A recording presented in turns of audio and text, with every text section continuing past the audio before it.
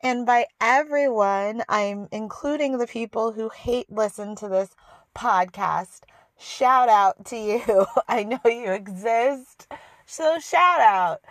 I will be talking about episode 2 of And Just Like That. And of course, this episode is late, but when you podcast for free, episodes will be late sometimes. I ain't no Joe Rogan. Okay, so I also don't want to do any editing on this episode because it's late. I have a billion things to do.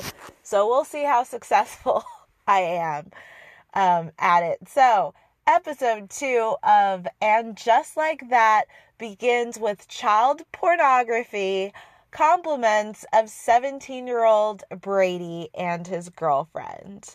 So Miranda's son is in his bed. He's on his back. His girlfriend is riding him. It's loud. It's way too long of a scene that is entirely unnecessary. And then the bed is just banging against the wall, and his room, Brady's room, is right next to the living room, and Miranda, she doesn't say shit about her son banging his girlfriend in their house any time of day or night. Apparently, it's not a problem. So then Steve says that he can barely hear them fucking, and Steve, he doesn't even hear the house phone when it rings. Yes, Miranda receives a call on her house phone from Carrie. Why? I don't know. I heard that Michael Patrick King is 70 years old, so maybe that's why. Not to be ageist, but maybe that's why the writers were like, you know what? What we should have happen is Carrie calling Miranda's house phone. So Carrie calls Miranda to let Miranda know that Big has passed. And then we see that Charlotte is crying, and Carrie, although she lost her husband, she's not crying. So then Charlotte and Carrie, they go to a funeral home. Charlotte is a lot sadder than Carrie. And Carrie, after they meet with the person in the funeral home, Carrie tells Charlotte that she'd prefer to be alone when Charlotte gets in her ride to leave. And, you know, Carrie, she's nice and bitchy to Charlotte. Like, she weaves in and out of it, but she definitely tends to be pretty mean to Charlotte. Like, Charlotte is kind of this weird punching bag, and it's just odd because Charlotte is such a stand-up friend. So then Miranda tries to be a white savior for her black professor when her black teacher cannot find her ID to get in. And I need to know what the fuck Charlotte's beautiful, gorgeous friend that she's so pressed to impress. Like, what was she wearing? She was wearing this, like, silver and gold bracelets, like, sewn onto some, like, it looked like a piece of, like a curtain or some shit that she was wearing with some, like, weird bracelets sewn on. The fashion, or lack thereof, on this series is frightening. It's shocking. It's like, that's one of the reasons you could tune in to And Just Like That, to see what the fuck these people are wearing. So back at Carrie's apartment, she's in her closet, and I noticed, this is like something I noticed, and I didn't see other people saying it too. So I'm highlighting that because at this point, you've watched the show, you've maybe heard what other people have said, and I'm sitting here, I'm like, what can I say that hasn't been said already, right? But when Carrie is sitting in her closet and all of Big's clothes are behind her, the sleeves of his jackets and his shirts, mostly his jackets, blazers, whatever, they're all different lengths. So from like 1 to 4 inches, there's like a 1 to 4 inch difference, it looked like, from what I could see. in the length of his sleeves. And I'm like, since when do people like have longer arms one day and shorter arms other days? So it's like the people who put the set together just decided to be insanely sloppy, get hella clothes, throw them in a closet, and not even make sure that they're all the same fucking size, which is to be expected with this series because it's a complete flaming train wreck, right, in every single possible way. But I noticed that, like, if you go back and look, the Big's clothes in his closet, they're different sizes. So now we get to Big's funeral, and I don't know, there was something very cold and empty and clinical about it, whereas I think a funeral home or a church, it would have been a lot more cozy. I don't know, it had a museum feel that I didn't really care for. I did love Carrie's heels, and I did like her outfit, so when they do good, I will say it. When they fail, I will also say it, but her heels were everything, I think. So then there were gorgeous flowers, of course, a Big's funeral. Those were sent by Samantha. Samantha sent Carrie a note that said, "Love, Samantha," with no sorry for your loss, no sending my condolences, you'll get through this. All the note said was, "Love, Samantha." It was sweet. It was a very kind gesture, but it was a weird way of extending an olive branch. Like, she lost her spouse, and there was just no mention of Big or how she hopes that Carrie will pull through, and I thought that was really strange. So then,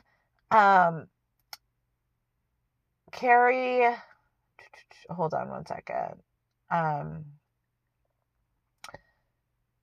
Che tells Carrie that she used to be a bouncer at a lesbian club, and, you know, basically she could be a, like, volunteer bouncer if there's any drama at the funeral.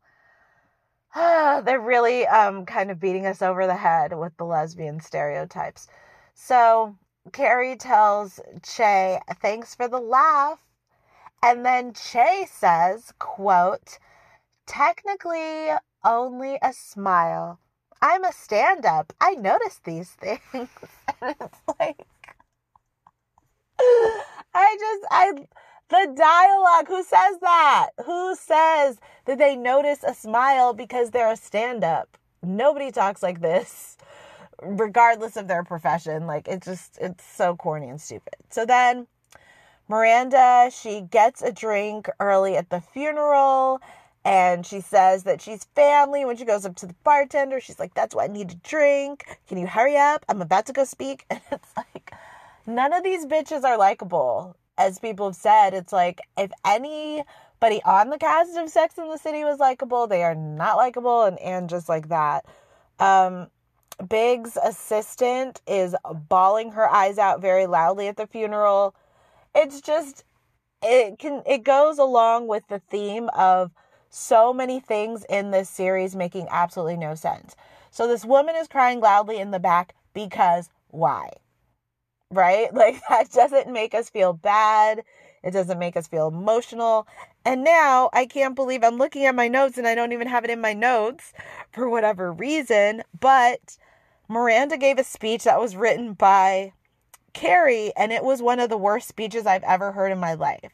So, to the writers who put together this speech, I hope you're happy with it, but those of us who actually listened to the speech, we are wondering why it sounded like something a 6-year-old put together while riding the bus to school. This is Carrie talking about her husband and the love of her life, and it was this weird, awkward, beyond basic type of poem. We'll miss him. We're lucky. I was like, this says nothing about Big. I thought when people talk about the person who passed at a funeral, it's supposed to have content that actually has to do with the person who passed. But it had literally nothing to do with Big, how he affected Carrie's life, what he meant to her. It was so vague and like some copied and pasted shit that somebody could pull from anywhere to talk about anyone. It wasn't personal at all or sentimental. It was just very awkward and strange. And Things like that in this show, right? A speech written by the wife of someone who suddenly, tragically passed in her arms. Nobody cared about whether the speech should be good or not. Apparently, like, that was irrelevant. We just had to see Miranda on stage saying, yeah, Carrie wrote this bullshit. I'm like, okay, all right. She didn't say the word bullshit, but this show I'm so lost on this show, and I watch it when I'm sober, and I know, like, I have too many questions. Like, maybe I shouldn't be watching it when I'm sober because I'm so lost. So then Miranda sees that Brady, her son, is smoking pot with Che, and she completely loses her mind, and she tells Che not to mess with her. And so, Miranda is a horrific mother. Weed bad, loud sex good.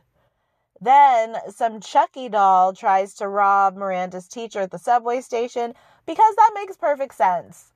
It really does. And I appreciated it. Like, one of my favorite things about this entire series is the Chucky doll trying to steal from Miranda's teacher, because it goes, it makes sense to me, because so little makes sense in the show. That makes sense to me. Like, as far as, like, you guys need to just keep doing the most, keep making the most nonsensical, ridiculous, over the top, cringy, awkward, show that nobody's happy about, that everybody hates.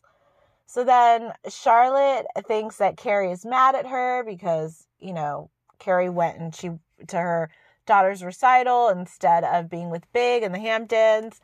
And Carrie said that she should have gone to the Hamptons, and she had an outburst about, she said, I wish I did, or something like that.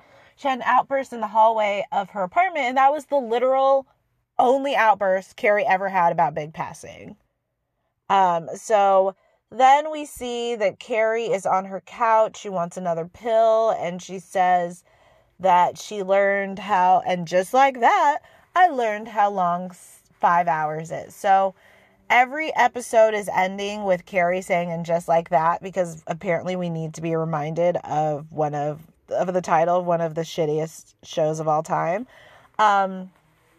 And the people who wrote this show, the way that Carrie truly, wholeheartedly does not care about her husband passing is so perplexing and awkward. And so it's like, you got to pick a lane. If you're going to show Big passing, and you're going to have it be as dramatic and sad as possible, then you need to have his spouse care about that. Because when Big left Carrie at the altar, she was destroyed. And now Carrie is acting like Big just didn't text her back one day. And so I don't understand why we were taken along on this ride and this journey of seeing Big pass after riding his bike, which makes everybody want to exercise a little less. If you're going to show us that heart-wrenching episode 1, why are you having Carrie act as though her husband dying is not a big deal? It just doesn't align with who Carrie is. It doesn't align with the show. It doesn't align with how she reacted when Big left her at the altar. And we're confused. And then it's like, if you're going to make Carrie unrealistically move forward so quickly and not really bawling, just kind of keeping herself, laying around in bed, if you're going to do that, well, make everything else in the show make sense. But nothing in this series makes sense. So that was episode 2 of And Just Like That. And I will go ahead and record my review of episode 3 right now, and I'll put both of these out on the same day. Thanks for your patience. I thought about just being like, okay, I'm not gonna do the whole fucking series because the series is so painful to watch, and it's so excruciating to like watch it again, to do notes and recap it, and it's a nightmare. But I said, you know what? I cannot speak for the future, but I'm trying to stick to my word when it comes to this. So, okay, let's get into episode 3.